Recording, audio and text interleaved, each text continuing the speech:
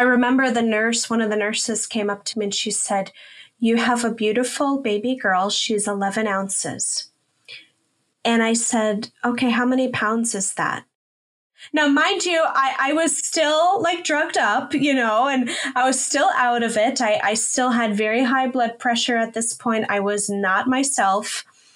And she looked at me, with very sympathetic eyes. And she says, "Oh, sweetie, she's not a pound. A pound is 16 ounces. She's 11 ounces. And she kind of just let the air grew thick after she said that.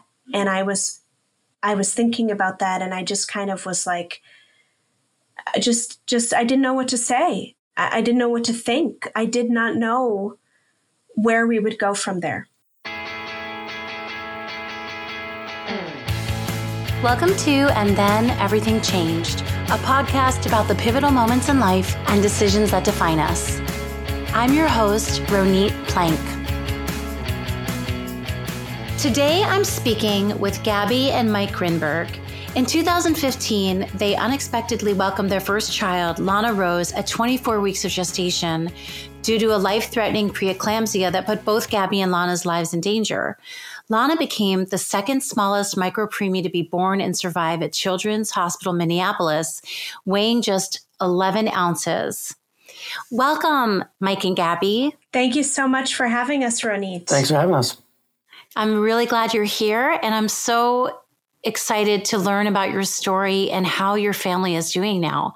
So when you were pregnant with Lana, did you have any indication, Gabby and Mike, that there was anything happening that was out of the normal range of, pregnancy experience? Good question. So while we were going through it, I don't think we knew that these were little signs, but in hindsight, I can definitely pinpoint a couple of instances where I noticed some little, little signs, little things that were that were sort of foretelling the future, but they were so uneventful at the time that we just didn't piece it together, and they didn't add up individually.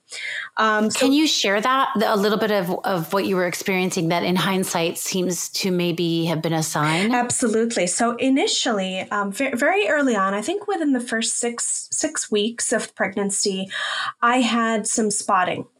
And that can be normal. Generally it's not a good thing. It could be a sign of a miscarriage or something going on in utero, but it can also just happen. Some women can have some spotting, and I experienced that, and I called my OB right away. I was very concerned, very worried. They said for me to come in. We did an ultrasound right away. They said, "Nope, everything looks good." We saw the little bean-shaped egg that was growing inside, and I think even at that point we heard the heartbeat, I believe. So everything was hunky dory, as they say, and they told us that they just to be on the safe side and sort of put my mind at ease. We scheduled a couple additional follow-up ultrasounds prior to the 20-week ultrasound. Usually, if there's no prior indication of high risk or anything like that, the first time a woman will generally get an ultrasound is right around that 20-week mark. So we had a couple along the way. But that was one incident that, again, during that particular point in time, there was nothing to indicate that this was, telling of something in the future. But now that we do understand what happened, it was actually the spotting was a result of my placenta not forming correctly in utero. So that's an early development in a pregnancy that can create the issues later? In my case, absolutely. Yes. Mm-hmm. And I think, a lot of times women that do experience preeclampsia, and I had, in addition to preeclampsia, I also had HELLP syndrome. It's acronym HELLP. And it's kind of the ugly redheaded stepsister of preeclampsia. It's a pretty severe disease for women that are pregnant, and it can lead to very high blood pressure, and if not detected appropriately, if not managed swiftly, it can lead to death for both mother and baby. So often... Did you have that diagnosed? Was that actually something you were aware of yet? Not at this early stage. It will not have been until almost 23, 24 weeks before we finally, once basically Lana was ready to come out, is when we understood what was happening in our pregnancy. So up until this point, you're like many, I would imagine, newly pregnant parents who are getting ready for their first child. And Mike, what was your anxiety or comfort level during these early months of the pregnancy? I mean, honestly, until that 20-week ultrasound where they actually told us that something was off, I think we were both, for the most part, fine. Like we were, a little bit concerned, but they, like Gabby said, when we went in, they put our minds at ease. No, this is normal. This can happen. Let's check up just in case, and we'll see, we'll keep an eye on it. So we were sort of, we were doing their usual stuff. We were getting, baby books taken. I think we have a photo with our dog in front of a baby book, all that, normal things from expecting parents, I guess. Right. So cut to this, would you say 20-week mark when you became aware that there was a different thing brewing? I mean, at 20 weeks, we went in for the 20-week ultrasound, and they blatantly, the technician walked into actually, wait, I wasn't even there, was I? Yeah, no, let me tell the story. I wasn't there for that one because it was supposed to be like what was I traveling? I can't remember. It was supposed to be routine at that point. 20, like Mike said, everything up until that 20-week mark was normal. We had the spotting, but they put our minds at ease. The only other sort of telltale sign that for me was a sore point, but again, we didn't have anything to really compare it to. And every time I went in for a checkup, everything they said was hunky-dory. The only thing for me that was an issue was the fact that by 20 weeks, I really wasn't showing. I was expecting to have, this beautiful round little bump of a stomach, that I was looking forward to doing pregnancy photos and, having Mike put his hands around my tummy and feeling the baby. Everyone was asking me, oh, do you feel her kick? Do you feel it? And I just wasn't feeling anything. And I didn't even look pregnant. I wasn't even wearing maternity clothes at 20 weeks. The only thing that I compare, I had gained some weight and I was a little bloated, carrying extra water. I just tell people, the best analogy that I can give you to put a vision in your mind is imagine going to Chipotle and eating like 5 burritos. That's basically how I looked. I feel like in a way, isn't that kind of fun too? But I understand because when I myself was pregnant, I'm not eating 5 burritos. That's not what I meant. Let me go back. I clumsily was trying to say that there's pros and cons, right? Like if you're trying to hide your pregnancy, if you were someone who was trying to like keep it under wraps, you're probably happy. But if you're someone who is ready to really announce it and have everybody start to notice it and to start to celebrate the impending birth, you might be wondering, where is it? That's correct. We were at the point now where we were excited. We wanted to share. Like Mike said, we were doing all the things that an expectant couple would do, knowing that there's this baby coming in 9 months, and at that point, like I said, at 20 weeks, I just simply didn't even look pregnant. I remember coming home to Mike, a couple times and saying, being really down about that and telling him like, I don't know what's going on. Why is the baby not showing? I don't see anything. I don't feel anything. I'm concerned. And Mike would sort of just try to put my mind at ease and just say, look, it's not a big deal. Maybe this is a small, both Mike and I are not very tall people. I'm 5'4" and he's 5'6" on a good day. So, I'm sure he appreciates you adding that last bit. Oh, he's okay with it. Neither of us are like, let's just say basketball players, so we're not very big. We're not very tall. So, we kind of, that was one way in which we rationalized it. We were just like, okay, Right. we're just going to have a small baby.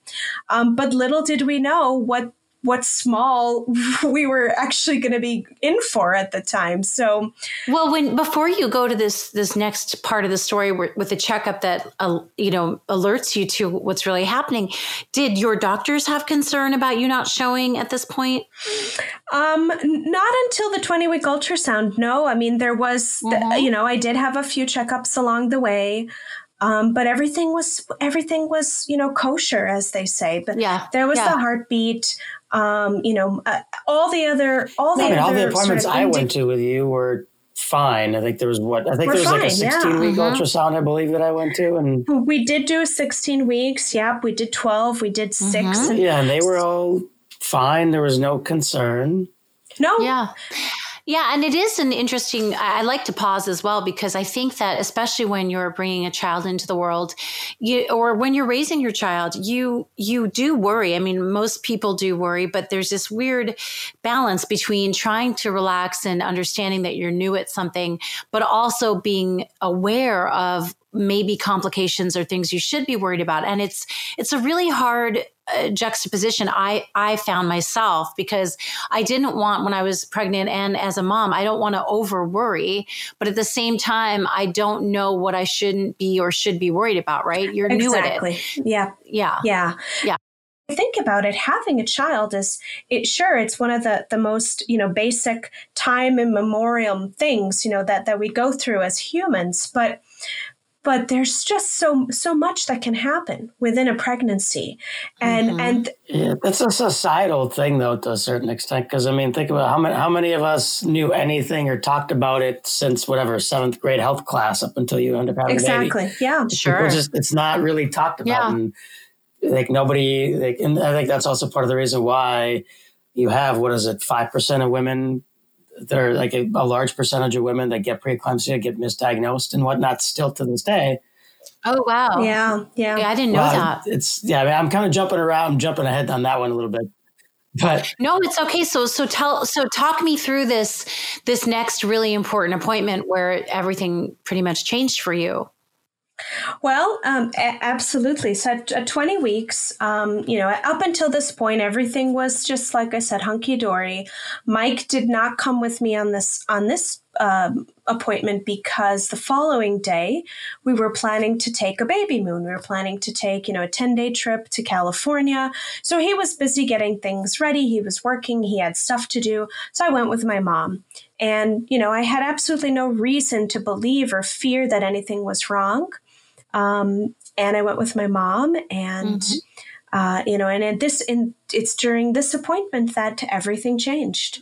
The ultrasound technician spent an inordinate amount of time with me. I think it felt like almost an hour, where she was poking and prodding and jabbing that wand into my stomach. And it was very uncomfortable. Mm-hmm. And I remember telling her a few times, Miss, you're kind of going a little bit hard. Can you ease up? She was really just trying to get in there. And she had me, lie down, stand up, turn around, go to the bathroom, drink some water. Like all these crazy things. And at that point, I kind of started to have my suspicions about something. Of course, as an expectant mother, on one hand, I have one part of my brain that's saying everything is fine, this is normal, this is fine. And then I have the other part of my brain that's saying something is wrong, the baby, something could be wrong, maybe it's genetics, maybe it's this, maybe it's the head, maybe it's the heart. You're thinking about all these things. Mm-hmm. Meanwhile, the ultrasound technician was dead silent. She didn't say anything. She would just kind of give me directions, tell me what to do. After she had what felt like an hour, she wiped up my stomach from that, gelatinous goo, the gel, and she escorted me and my mom back to our room. Mm-hmm. And the doctor came in right away. This was not a doctor who I had seen before. It was someone who, who worked at the clinic, but not somebody that I knew personally. Mm-hmm. And he had a very stern look on his face, and he said to me, I will never forget what he said it or the way he said it. He said, well, I'm going to get straight to the point, Mrs. Grinberg. We are diagnosing you as high risk. And I just felt like the wind had been taken out of me. And I said, well, what do you mean? Why? And he went on to explain that that I had very low amniotic fluid, and that our daughter was, at this point, we had already known that it was a girl, that she was trending smaller than her gestational age. And, me being, trying to think positively, trying to come up with the easiest solution, I said, okay, well, I just need to eat more food and drink more water, right? If the baby's small and there isn't amniotic fluid, easy solution. Sure. Which is, again, just a sign of how ignorant we were about this. And, and he didn't find that amusing whatsoever. And he just said, well, it's not as easy as that. And we need you to be seen by a perinatal physician. And I said, and then we started, you just kind of more talking about why and what. And I kept asking him, well, what could be the cause of this? Why is this happening? Is it something that I did? Is it what's happening? What's going on? What can you tell me? And he said, look, your baby, as far as we can tell with our ultrasound, she is healthy. She has all her vertebrae. She has a perfectly formed head, 5 fingers on each hand, 5 toes, 2 hands, 2 feet. She has all, physically, anatomically, she has everything that she's supposed to have and nothing that she's not. So I thought, okay, Hugh, that's huge. That's great. That's awesome. And, but you're still high risk and we don't know, and you have to be seen by a perinatal physician. So we canceled our trip that we were supposed to go on. And we made an appointment the following week, that would have been 21 weeks pregnant, to see a perinatal clinic. And they did what's called a level 2 ultrasound. So it's a little bit more in depth. It's a little bit more detailed. They're able to get more measurements and see things differently than the regular ultrasounds that you would see at an OB clinic. And again, they kind of confirm. At that point, we had done some blood work. So we did some genetic testing. We had done some blood work, and everything was coming back negative, meaning, they were testing for Down syndrome, no Down syndrome. They were testing for some of the trisomies, trisomy 18, trisomy 13, no trisomy. We were looking to see if there was genetic, the other genetic diseases that maybe I had or Mike had. Nothing. Everything was there was nothing that was coming back suggesting why I was high risk. And at the conclusion of the appointment, they told us, well, we want to see you back in 3 weeks. At 24 weeks, you're currently 20 weeks pregnant. We want to see you back here in 3 weeks. And I just said, well, what do I do? What do I do? You just dropped this bomb on me. And so then how worried are they asking you to be? What is their instruction to you? Well, I think that was part of the problem is they weren't very good at communicating that instruction. And they also, at that point, I think they specifically told you that the baby was trending 2 weeks behind. Yeah. That the baby was very small. The problem was that there was a problem, but nobody could identify what the problem was. So the diagnosis was, let's wait and see what happens. Well, and the other thing to throw out there too, just to add some color to the story, is because I was that ultrasound I was at, and the doc who came in to kind of give us all the details didn't necessarily have the best bedside manner. I mean, she was nice and everything, but we were like, okay, so what could be caused? Because she's like, she's small, she's trending about 2 weeks behind, et cetera, et cetera. Like, okay, great. What could be causing it? She's like, well, it could be Down syndrome. It could be trisomy. It could be this other thing. It could be this other thing. She literally went down the list and said, or it just could be nothing. And she might just be small. I'm like, why didn't you just start there? Like literally, like I can hold a poker face pretty well. Gabby's sitting there just like, about to fall out of the chair. I'm like, this is, I remember Mike and I kind of leaving that appointment and just being, number one, terrified, and number two, very perplexed because we didn't have any answers. We weren't further along in knowing anything of what was going on. And we were also being given what I considered to be very conflicting information about triage and post care.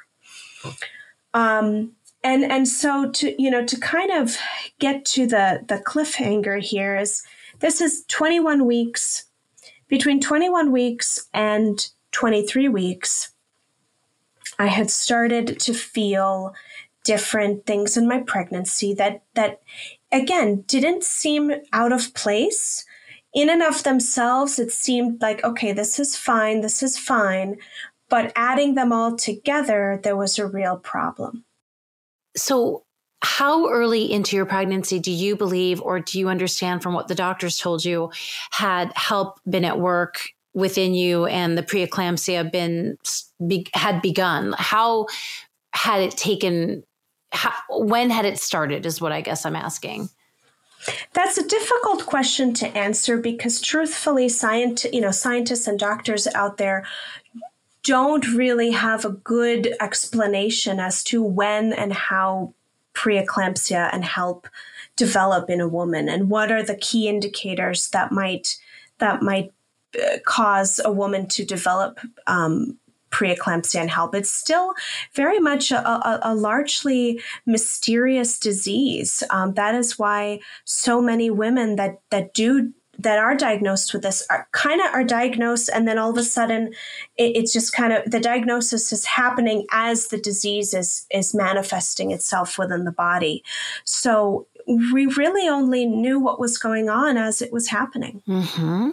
So then what was the moment where you realized you had a very serious situation on your hands? Where were you when that happened? It was 4 a.m. It was my 23rd week of pregnancy. It was a Tuesday morning, 4:00 in the morning. I couldn't sleep. I was up all night taking Tylenol, trying to self-medicate. All of a sudden, I just started feeling this tightness and pressure in my chest. And it felt like I was having a heart attack. I was having trouble breathing. I woke up Mike. We rushed to the hospital. He was driving 90 miles per hour. I thought for sure we were going to get pulled over. We get to the hospital. We explained to the doctors what was happening. They immediately get me in. I'm checked in. I've got IVs literally in both my, the crux of my elbows, my arm, my hands. I'm getting fluids, and the doctor comes in and they told me that I had very high blood pressure. I had 190 over 120. Wow. And that I was at risk of having a stroke. I ended up spending a week in the hospital under very strict bed rest. I was in what's called the antepartum wing of the hospital. Most women that are pregnant and that have delivered at a hospital will be familiar with the postpartum after you've given birth. And I was in antepartum, and I had never heard that terminology. It's my first time hearing it myself. Yeah. Yes. And essentially there, in this particular hospital and probably others that are equipped to deal with high risk pregnancies and delicate pregnancies, it's highly trained nurses and technicians and doctors that their job is to keep you pregnant for as long as possible, for as long as it is healthy for the mother and the baby. So they do everything they can. They did everything they can to keep me pregnant until I could no longer remain pregnant. So what happened? I'd been in the hospital for a week. I had been pumped full of magnesium sulfate, which is an incredibly life-saving drug. But anyone that has ever had to taken magnesium sulfate will tell you that it's just absolutely horrendous and horrific. It makes you feel hot and nauseous and sick, and it's doing wonders for your body. Well, and the reality is it's technically poisoning your body to save the pregnancy, or to prevent you from having a stroke, I should say. Because they give it to you at really high doses that you wouldn't have otherwise. Mm-hmm. Yeah. Yeah. So it's a trade-off. It's not good for you necessarily, but it keeps the not baby. for the long term, but it keeps you from having a stroke. That's the main thing. Mm-hmm. It prevents stroke. It slows the signs of spontaneous birth, so it slows down your body from going into birth.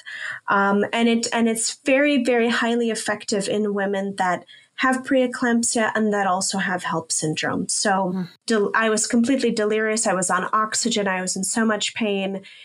Even through all of that, I asked the doctor if we could postpone, if we could delay, if we could keep the baby inside me longer, because, I was only 24 weeks pregnant at that point.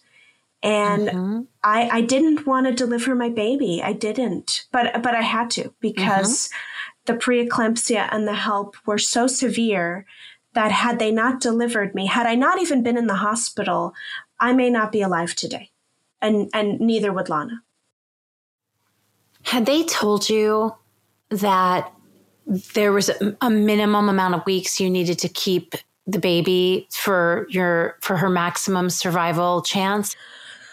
Prior to the emergency C-section, we had met with a lot of doctors while being in the hospital. And one of the doctors, at this point, I was still 23 weeks pregnant. And 23 weeks for most hospitals is kind of the cutoff point, meaning if the child is earlier than 23 weeks, 22, 21, 20, it's considered not viable outside of your utero. Now, there have been some pretty remarkable cases that have made national headline news of preemies being born at 21 and 22 weeks, 23 weeks even, and surviving. Well, and there's one other thing you're forgetting, which is before 24 weeks, they're legally obligated to ask you whether you want to keep the pregnancy or not. Yeah. Yeah. Well, I was going to, They did ask us. I remember a doctor asking me and Mike a few times if we wanted to abort. And that was not even a word in my vocabulary. That was not even a thought that crossed my mind. We had been told that our daughter could have significant health impacts, that she could be visually impaired, mentally impaired, physically impaired. She could have lifelong deformities and impairments. Well, more than that, the numbers were not in our favor. They pretty much, I remember they said like at 23 weeks or something that the likelihood of having a normal quality of life for a preemie is somewhere in the 20% range or 30%. At least that's what it was then. I think it's maybe better now. Because even in the last 5 years, there's been a lot of advancements, but. So can you take me to the birth? My heart was racing, there was a million things going through my head. And I really honestly felt like I was having an out of body experience. I felt like I was looking over, but it wasn't me. It was like me, but it wasn't me. It was a very surreal thing, because in the OR, here's this pregnant woman, severe preeclampsia, severe HELLP syndrome, 24 weeks pregnant. The baby is IUGR. So it was just such a weird and quite frankly a surreal moment. And there was the surgeon. There was a couple of other doctors. There was nurses. There was one of the head neonatal doctors was in the room. One of the neonatal nurse practitioners, who I will never forget this woman as long as I live. As soon as the surgeon removed the baby from me, and of course I don't feel anything and I can't see anything. Mike, I don't even think, Mike, that you were able to see anything. No, because they have the little curtain thing. They put up a curtain, but they took out the baby, and I remember the nurse practitioner kind of peeking her head, and she said, "Okay, the baby's out. We're taking her to the warming room." Well, and that's that's probably the thing to mention too, is like before this whole thing happened, they kind of took us through a couple of days before that. They sort of kind of started prepping us for what was going to happen, which is like, okay, if and when we have to deliver, like this is going to happen, they're going to take the baby out and right away they're going to move him to the warming room because the kids, we need to intubate. Well, they have to, first of all, they have to intubate right away because they're so small, they can't breathe. And the other thing is they're so tiny that they lose body heat so quickly that they could literally go into shock in a matter of, seconds if we don't put them in a warm room. And so she's 11 ounces, right? Yep. She Correct, was yeah. tiny. How long was she when you look at like something that a listener could compare? She was 10 and a half inches. Like pretty much what we say is pick up your cell phone, hold it in your palm. That's about the weight and the length. Mm-hmm. Another point of reference is, if you drink soda or, bubbly water, a can of Coke is 12 ounces. And Lana was 11 ounces. So she was less than a can of Coke at birth.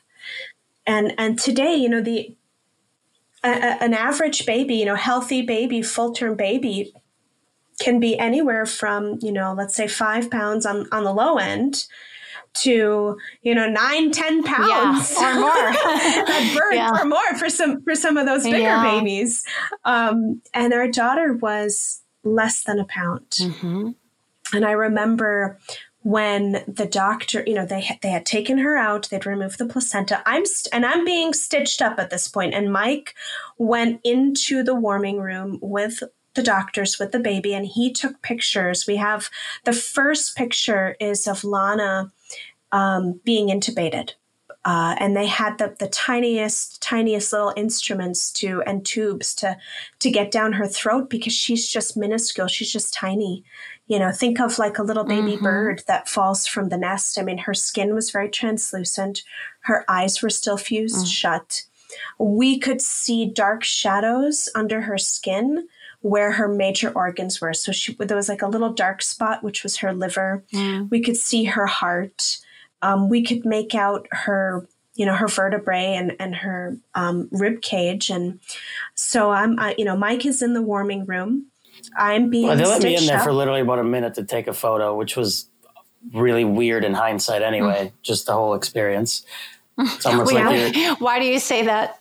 Well, I don't you just like, I remember feeling almost like, this is going to sound awful, but almost like you're at the zoo with an animal behind the glass. You're taking a photo and then off you go, even though that's your child, but it just doesn't look like a child because it's this little alien looking thing that's about 10 inches long. So it was a really weird experience. And on the flip side, I've got Gabby in the other room, like, with God knows cut what's going on. open in half. Yeah, that's a lot of stress. And then by the time I get out of the room, Gabby's being wheeled to recovery. So I don't think I even saw you until they took me to recovery afterwards. Yeah. And so I remember one of the nurses came up to me and she said, "You have a beautiful baby girl. She's 11 ounces. And I said, "Okay, how many pounds is that?" Now, mind you, I was still like drugged up, and I was still out of it. I still had very high blood pressure at this point. I was not myself. And she looked at me, with very sympathetic eyes. And she says, "Oh, sweetie, she's not a pound. A pound is 16 ounces. She's 11 ounces. And she kind of just let the air grew thick after she said that. And I was thinking about that, and I just kind of was like, I didn't know what to say. I didn't know what to think. I did not know where we would go from there. So how long did you stay in the hospital? We were in the NICU. Well, our daughter was in the NICU for 6 months, 172 days. I was right after the C-section, I was in the hospital for about a week. And so what was your day-to-day like as a couple, and what was your stress level like? And when did you start to feel that maybe she was out of danger? The first 2 months roughly were really rough because there was a number of times where they told us so the hospital has a there's a Ronald McDonald House that's attached. They're like on the same floor even as the NICU. And they pretty much told us, you may want to stay here overnight because we don't know if she's going to make it. So we did that 2 or 3 times, I remember, over the first couple of months. She had a number of complications and just wasn't, like, the oxygenation wasn't working, and they were trying different ventilation machines, et cetera, et cetera. Yeah. I mean, at that point, one of the first things that our NICU nurse had told us was that that oftentimes couples that have a preemie don't end up staying together. That the marriage dissolves because of the stress and the anxiety and just everything that comes along with that. And, we said that we were going to get through this together, that we were not going to let this break us. So we were going to be strong for our baby. I should also mention quickly at this point is that after my C-section, I lost my job, and I was the primary holder for the insurance for the health plan. So, talk about adding insult to injury. I was in the hospital for a week, delivered a baby that's less than a pound that had at that point, we knew it was a very long way to go before she was coming home. We always spoke about when she was coming home, not if. We never let that enter into our vocabulary. We were very, very deliberate about when, not if, because we had to have hope and we had to have faith. And we, our religion and our faith and prayer was really a big part of that helped us get through that. So, Mike, when you think back on this time, it's been about 5 years, right? Is that about right? 5 years? Yep. So almost. Are you able to think about it with perspective at this point, the initial experience and how shocking and frightening it was, or does it still affect you in a pretty marked way? I think, at this point we can definitely look at it with perspective. I think the first couple of years, I definitely wouldn't be saying that. Like, I think, and Gabby and I sort of deal with stress and, difficult situations very differently. I sort of lock him up and compartmentalize, and for her, it's the opposite, but that doesn't really get at your question. So right now. No, that's fine too, because you're right. Both of you, when you're talking about the effect on a marriage, when a child is ill, or there's a real hardship with the pregnancy, any of that, and any kind of special needs for a kid, it's proven that the families and the marriages can really be affected negatively. Yep. We were lucky. We had a really big support system, like our families and our friends and even coworkers, former coworkers. Like, it was sort of the whole, it takes a village kind of thing.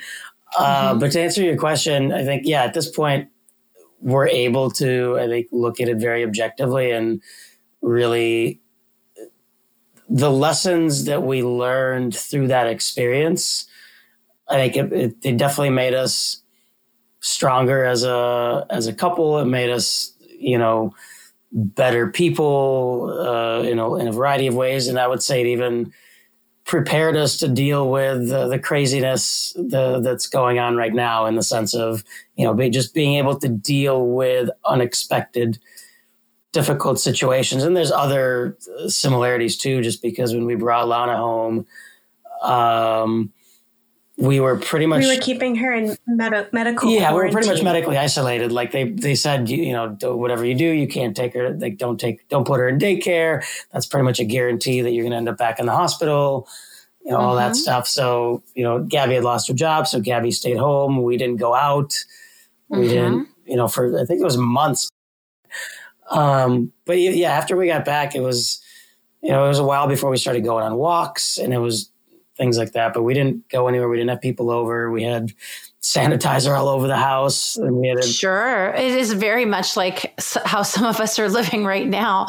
So do you feel that you're in a place, as much as any parent can be in a place, to take to take it for granted now, the outcome of your family and the health of, Lana's health and stuff? Like how is your day-to-day relationship to the fragility of health and life? I think that the experience that we went through, having a high-risk pregnancy, being misdiagnosed, going into preterm labor, having a child in the hospital for 6 months, bringing that child home with medical equipment. So Lana came home on continuous oxygen, and she also had a feeding tube. She still has a feeding tube. She had a number of, being that premature, she also had, other medical needs. She needed a lot of early intervention, PT, OT, et cetera. I think that we're out of the woods, in many ways. And we are so grateful that we're untethered by her medical equipment at this time. And that she's just like any regular 5-year-old child, almost 5-year-old child. She's got an attitude and she talks back and she stamps her foot and shakes her fist. Thank goodness, right? Yeah, we have to remind her. I think that gets at your question, Rita, is like, we have to remind ourselves that thank goodness that she does that, because she drives us kind of crazy, especially lately. Oh, sure. But to answer the question, I think that our lives are forever changed by that experience. And we think about her medical needs, especially in situations like we're going through now with the coronavirus. Also, one important thing to mention is that having lost my job at such a critical time in our lives, becoming a stay-at-home mom, which was not part of my career plan, led us to where we are today in that we started a business. We started a fully remote digital marketing agency, Proofpoint Marketing, when Lana was just shy of 2 years old. At that point, I had been home with her for 18 months. I'd been a full-time what I say is a stay-at-hospital mom, and then a stay-at-home mom for 24, almost 24 months. It was 22 months. And that was not part of my career plan. And I'd really wanted to get back to work. But I knew that I just couldn't find any regular old job. I needed to have a job that would allow me significant flexibility to be able to care for her and to be the kind of parent that I needed to be for her. And so that's when we decided to start our company.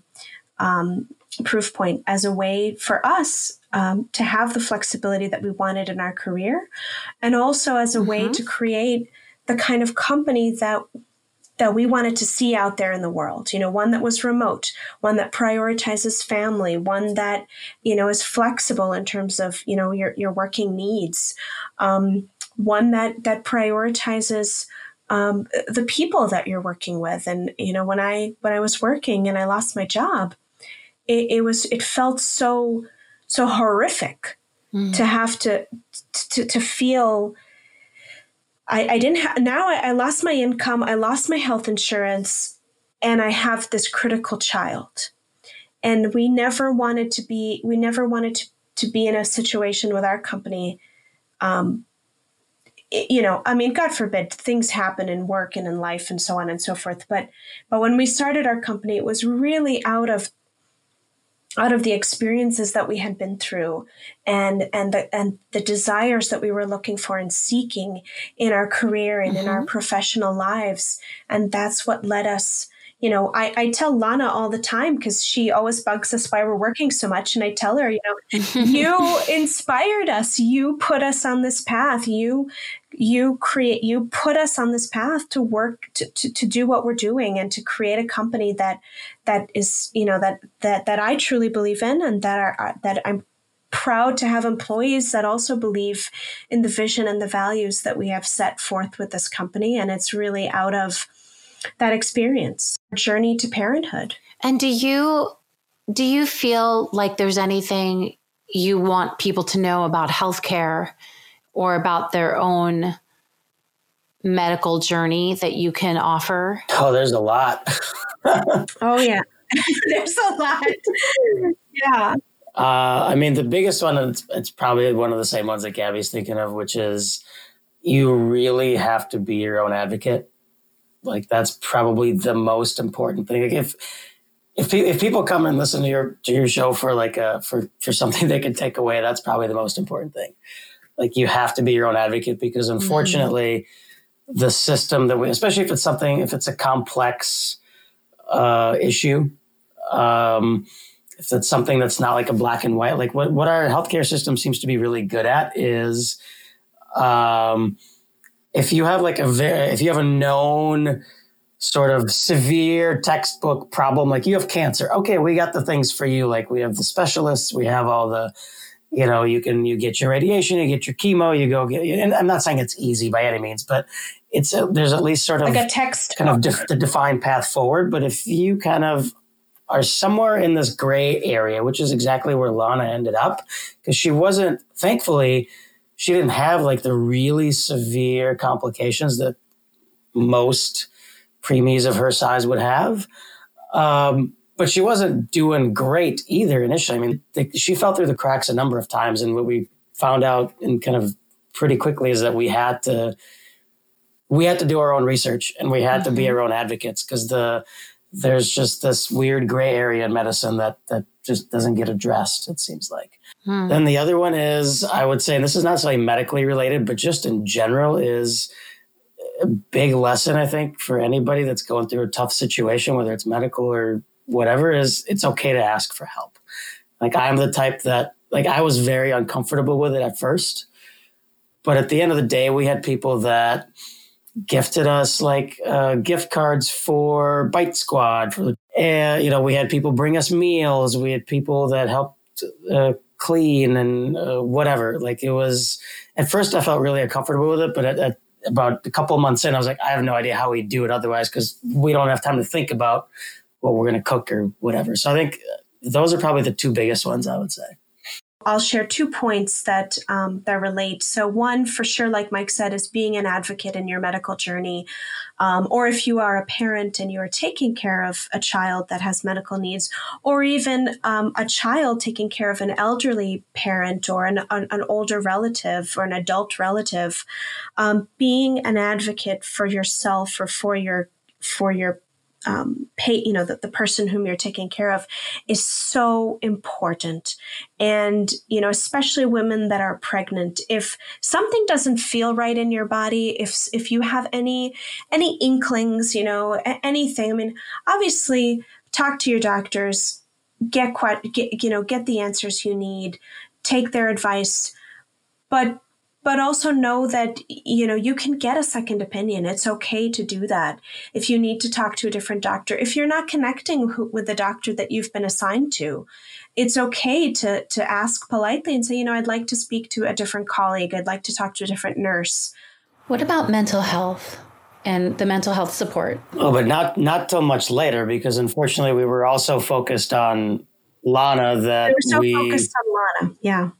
Well, that's a really important point, too, because postpartum parenthood is a big toll on the family and most of the attention goes to the baby anyway. But in your situation, that must have been so heightened.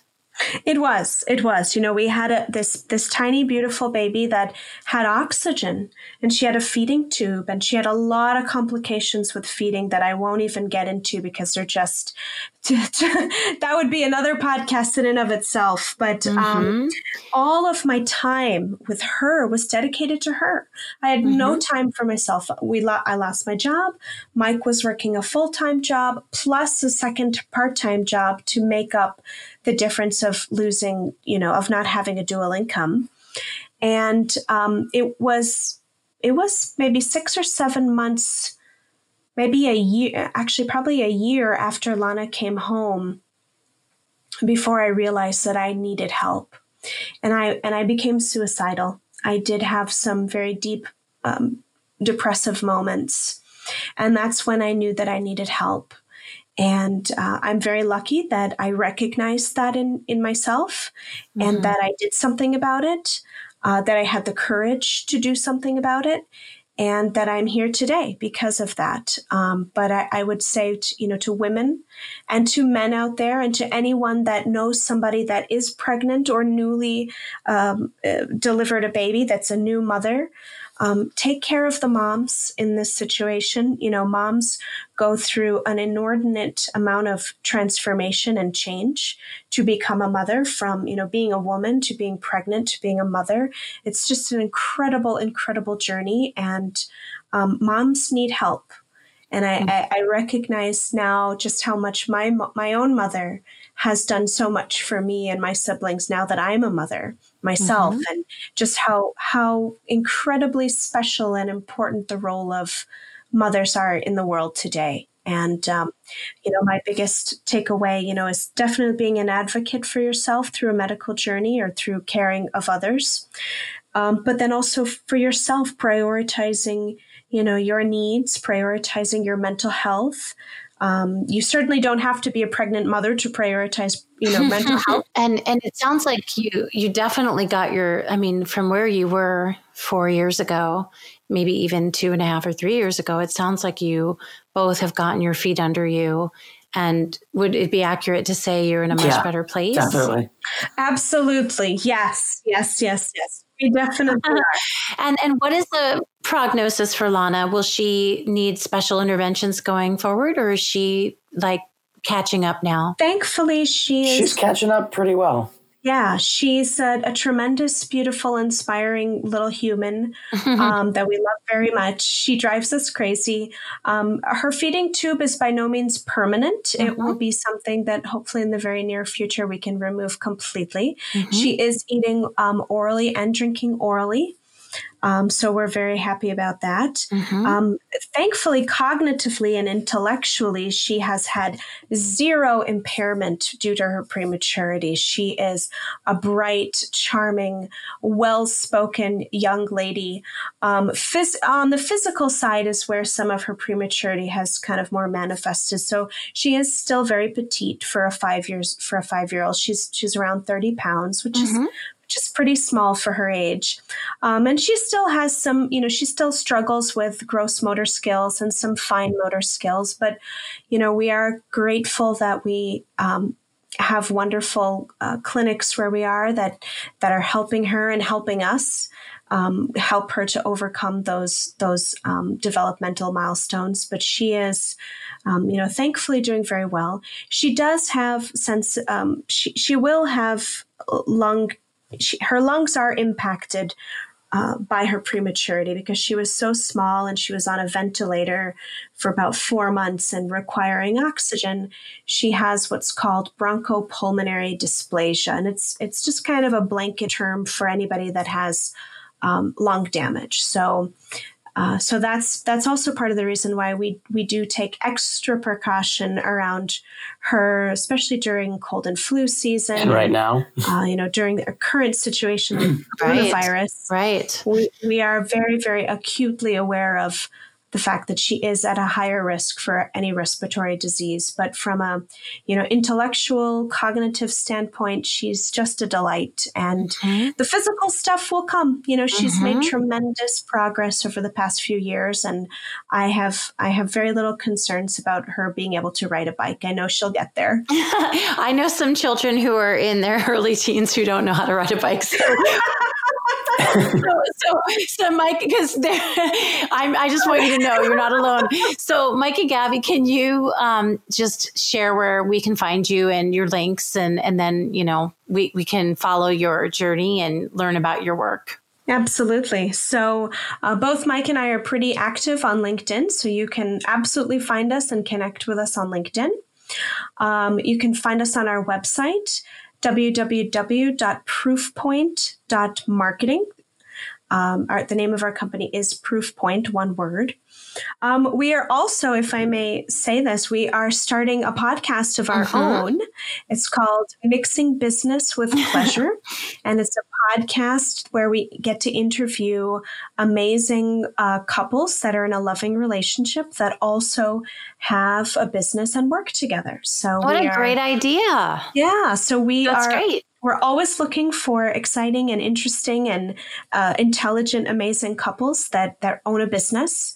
So reach out to us through LinkedIn or through our website. And we'd love to hear from anybody that wants to get in touch with us, either about our story or about prematurity, about digital marketing, if you may need help in that area, or if you're looking to be a guest on our podcast. We'd love to be in touch. That's great. So I'm really excited about that. And I will be posting all those links on the website and on the show notes so people can find you. And Gabby and Mike, thank you for sharing your story and for taking the time to take me on this journey so I can better understand what you've been through. And I'm so happy that you guys are doing well. Thank you so much. Thank you. And thank you for creating this platform. I think it's great that it allows people to talk about this kind of stuff. Absolutely. I was just going to say that. Thank you, Ronit. Thank you for listening to And Then Everything Changed. For more on this episode, photos, and other episodes you might like, please visit atecpodcast.com. You can connect with me and learn more about episodes on Facebook, Twitter, and Instagram also. Just search for my name, Ronit Plank, RONITPLANK, and you will find all the updates. If you like this podcast, please remember to subscribe and also rate and review so other people can find it.